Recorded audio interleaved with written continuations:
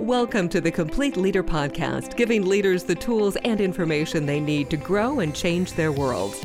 Now here's your host, Dale Dixon. The Power of Planning, Part 2. Welcome to the Complete Leader Podcast, everything you need to be a high-performing leader.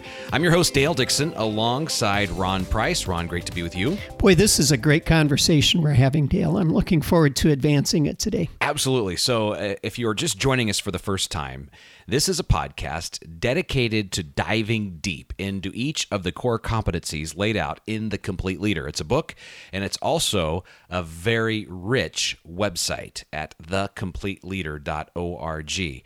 And in that book, there are basically 3 sections of leadership principles, and within each section, several areas where we as leaders can dive deep into growing the skills that are needed in today's marketplace. And so I encourage you to pick up the book if you have not done so already, but this podcast definitely stands alone. And in the conversation today, if you're following along in the book, it is section 1.3 on planning and organization. And give us a quick recap on what we covered during the initial podcast on this topic. Well, we always like to start with a definition. So planning and organizing is using a logical, specific process to plan out the future, with the idea that if you do that and you do it well, it's going to improve the quality of what you create, or you will get better results.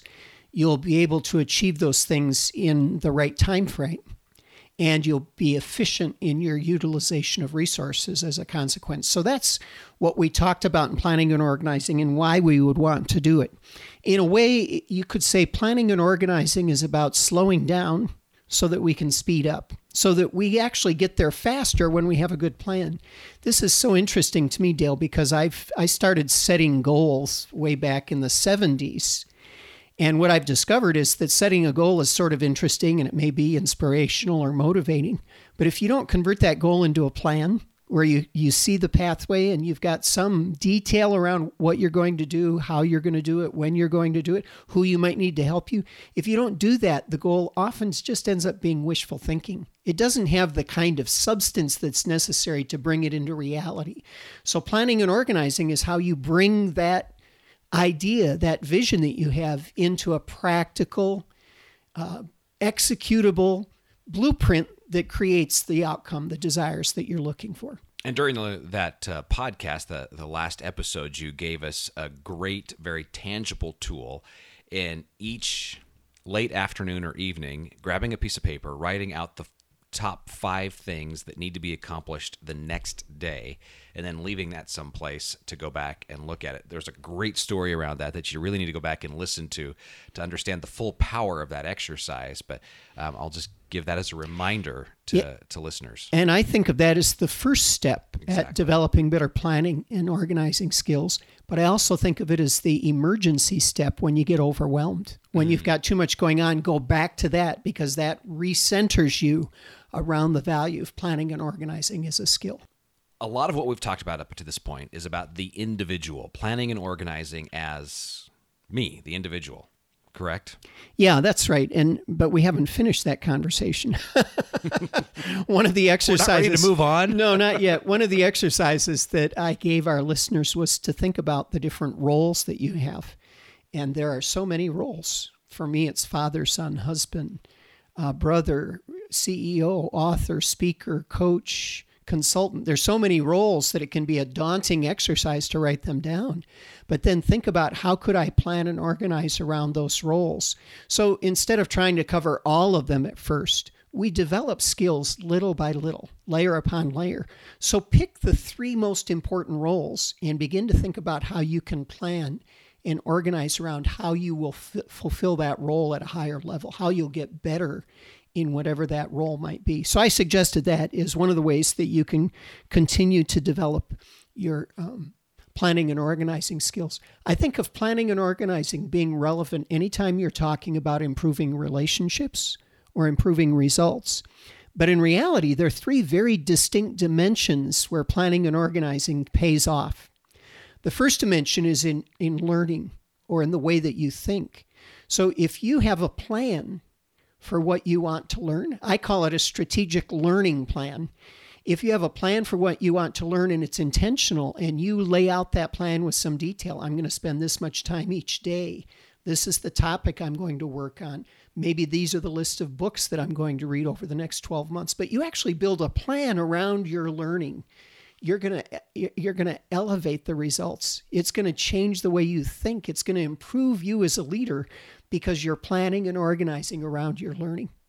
The second dimension is what we've been talking about already. That's where you're planning and organizing around what results you want to get.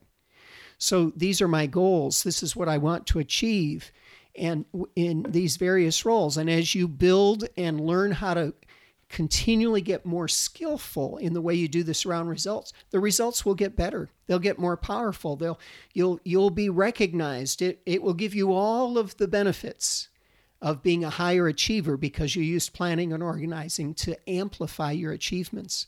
And then the third dimension of planning and organizing, which I referred to indirectly, is planning and organizing around your relationships. My wife and I have been married now for over 40 years. And somebody told me years ago, I have no idea whether it's true, but it really was beneficial for me. They said the person you married is no longer the person you're married to 10 years later, because you've changed and they've changed. And the idea that I got from it was that I need to reinvent my love for my wife. We need to re-explore, reinvent our relationship every 10 years. Well, this is about planning and organizing. So what do I want our relationship to become over the next 10 years? Or maybe over the next year. So it's planning and organizing around a relationship. And this isn't just true with your family. It's true with the people that you work with, whether it's your supervisor or your peers or your subordinates or your customers or your vendors. All of these are relationships that if you become more intentional in planning and organizing, you're going to create better quality, richer, more productive relationships as well. So it's how we think, what we do, and how we relate. Planning and organizing skills can enhance all three of those dimensions. I'm thinking about a one-word summary for all of this, and the only word that comes to mind is intentionality. Yeah, it really is. Planning and organizing helps us to become more purposeful and more intentional in the way that we expend our energy, our focus, our resources. And I think this is so important today because there are so many options out there. I refer to it as noise. There's so much noise out there. And I'm reminded of something, I don't remember who it was that said it years ago, but they said the main thing is to keep the main thing the main thing. And that's what planning and organizing helps us to do. So during our last conversation, the previous episode, we brought up the concept of prioritization. As a way to manage the options in our time and our focus and our resources, and we said that's an entire podcast on its own. So this is our conversation. Here we go. Today. Prioritization. Lead us through what that means, how to incorporate it, how to build it in our lives. Yeah. So it is a key concept when we talk about planning and organizing, because to prioritize is to recognize that not all things are equally important, that some things are more important than others. One of the things I often talk with executives about who show me a long list of projects that they're working on is I say, you know what, if everything's important, then nothing's important. So prioritizing is making judgments about which things are going to be more valuable in either the way that we learn, what we do, what we accomplish, or how we build our relationships. And I go back again to something that a lot of people have written about, a lot of people have taught, but I love the simplicity with which Stephen Covey taught it in his book, The 7 Habits of Highly Effective People. When it comes to organizing things correctly, his habit that he refers to as first things first. And he talks specifically about two different dynamics that we have to think about when we think about prioritizing. It's the battle between the urgent and the important. So I think developing a clear definition of each of those terms helps us to begin to understand how to prioritize. So I think of something that's urgent as something that I feel the pressure that I need to get it done now, or I need to get it done in a pretty quick period of time. So I'm usually thinking within 24 hours or no more than a week, there's a sense of urgency. I've got to get this done. On the other hand, the term important, I think of as being described as, will I care a few years from now whether or not I did it? Down the road, will it have mattered? And if I won't care about it 2 or 3 years from now, it's probably not important, even though it might be urgent. And this battle between urgent and important is really something that we all wrestle with every day. And I think that if you can begin to see which things you're working on because they're urgent versus which things you're working on because they're important, and admittedly, sometimes they're both, this is a way that we begin to prioritize more effectively. So Covey identified 4 quadrants of ways that we could think about this. So let's just talk about those a little bit. Absolutely. You know, what you just said, it reminds me of something that I heard, that if you don't create a plan, somebody else will create a plan for you, and it will definitely not have your best interest in mind. Yeah, another way I've heard it stated is that if you don't create work on your plan, you'll end up working on somebody else's plan. Exactly. And that's where I think a lot of that comes, because the urgent is usually connected to somebody else. Somebody walks into the office and says, I need to get this done, or I've got this problem, help me solve it.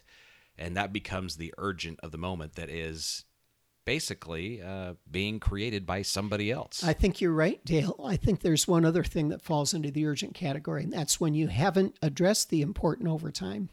At some time, it elevates to becoming urgent. So if I don't take care of myself, now I have a heart attack. Now it's urgent.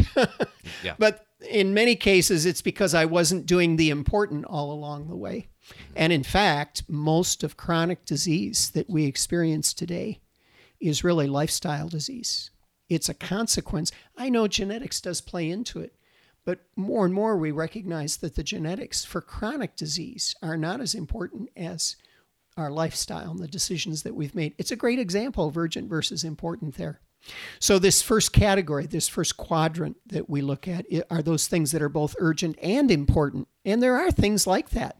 If you have a customer that needs something immediately, they're in a crisis, and they're a significant customer of yours, they're urgent and important because there's a pressure to do something for them right away, and you'll care 3 years from now whether or not you did it, because it will have a big impact on whether they're still a customer or not. The lifetime value of a customer. Yes, yeah. Or it could be an employee that has an immediate need. So urgent and important should be a part of every leader's life. It just shouldn't dominate what we do with our time.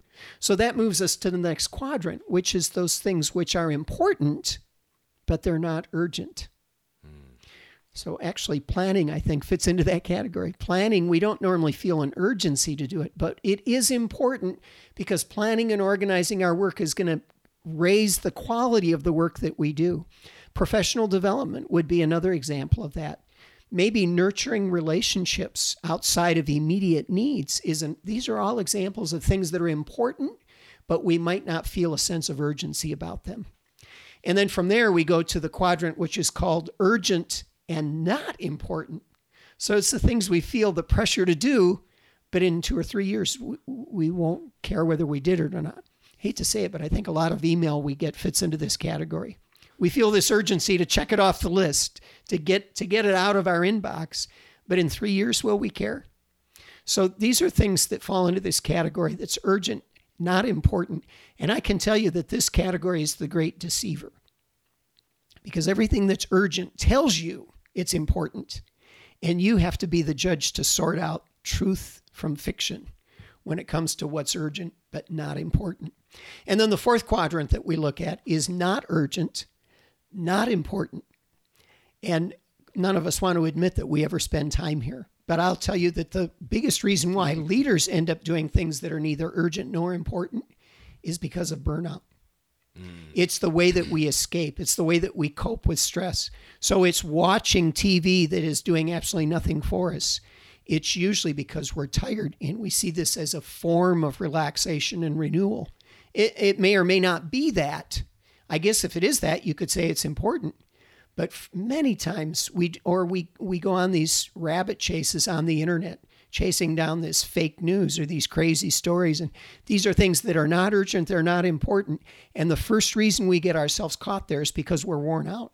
We have not renewed ourselves.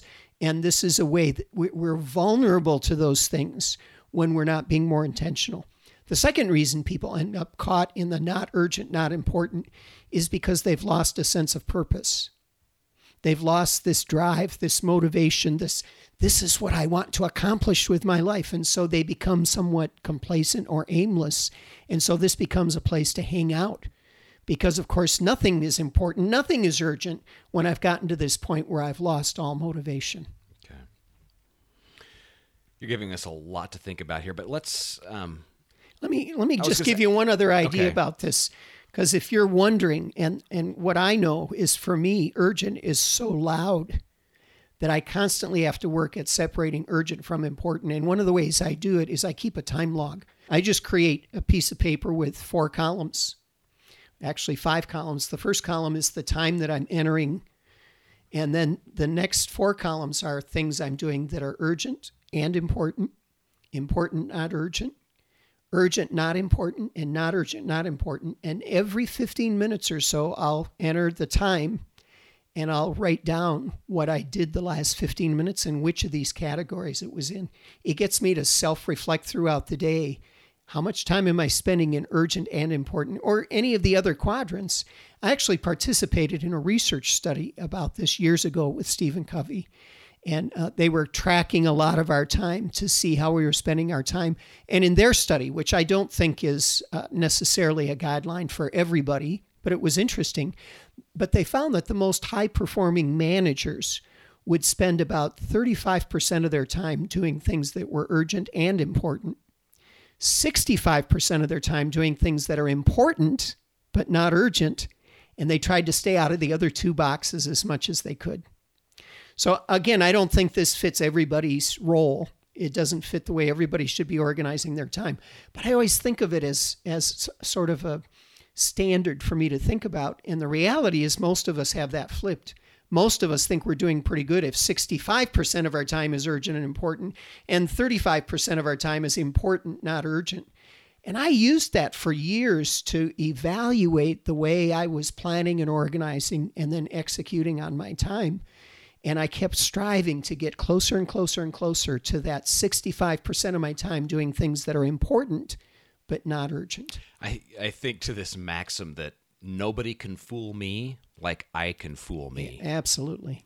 And this time log is a great way for me to get clarity and facts around that I'm not fooling myself about how I'm spending my time in planning and organizing. And for many years, I did this twice a year on paper, where I would track my time for 2 weeks, twice a year.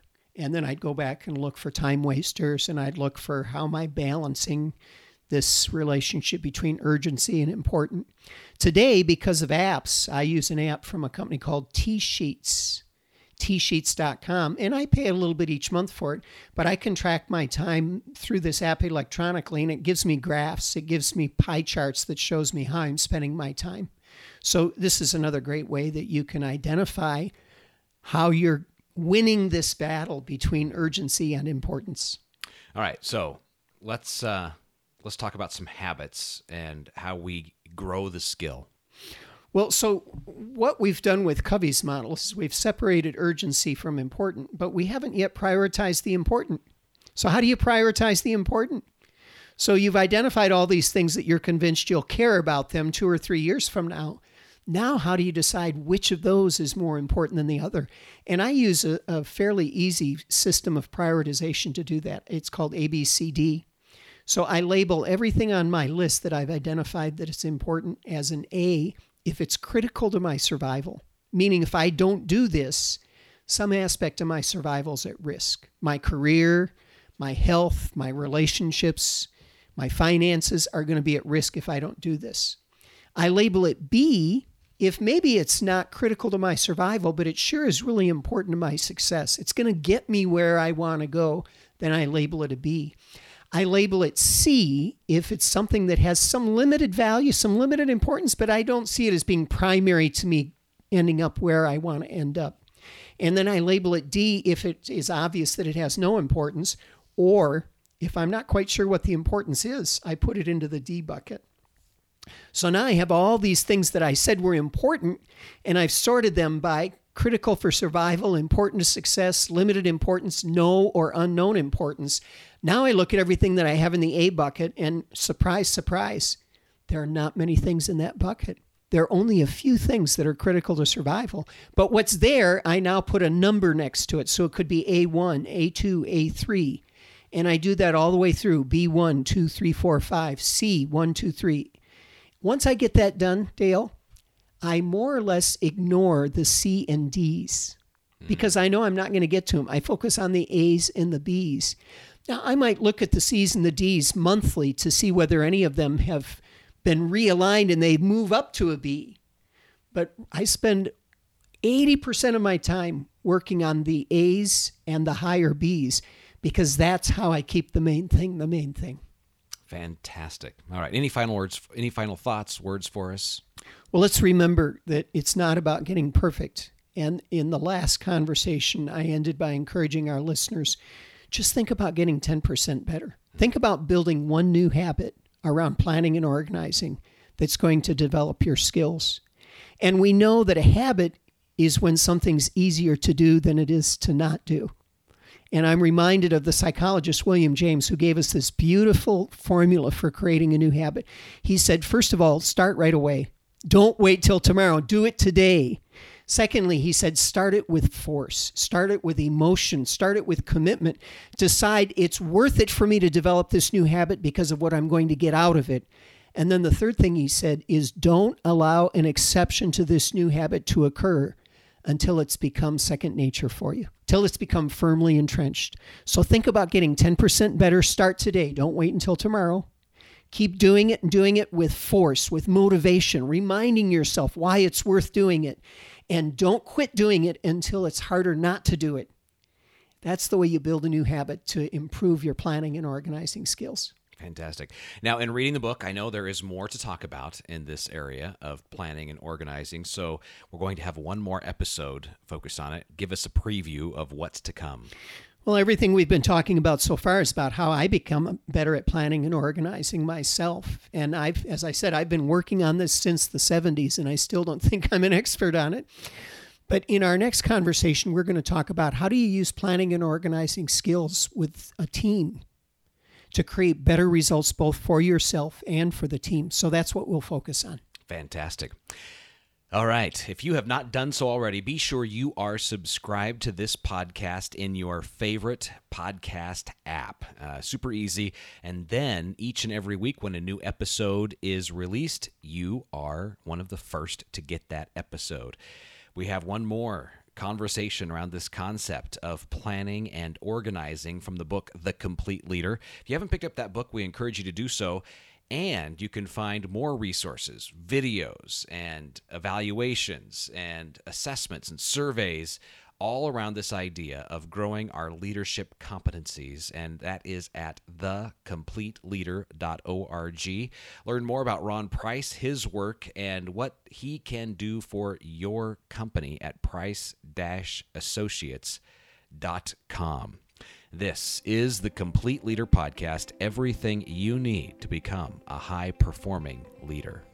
Thanks for listening to the Complete Leader Podcast. Find more online, thecompleteleader.org.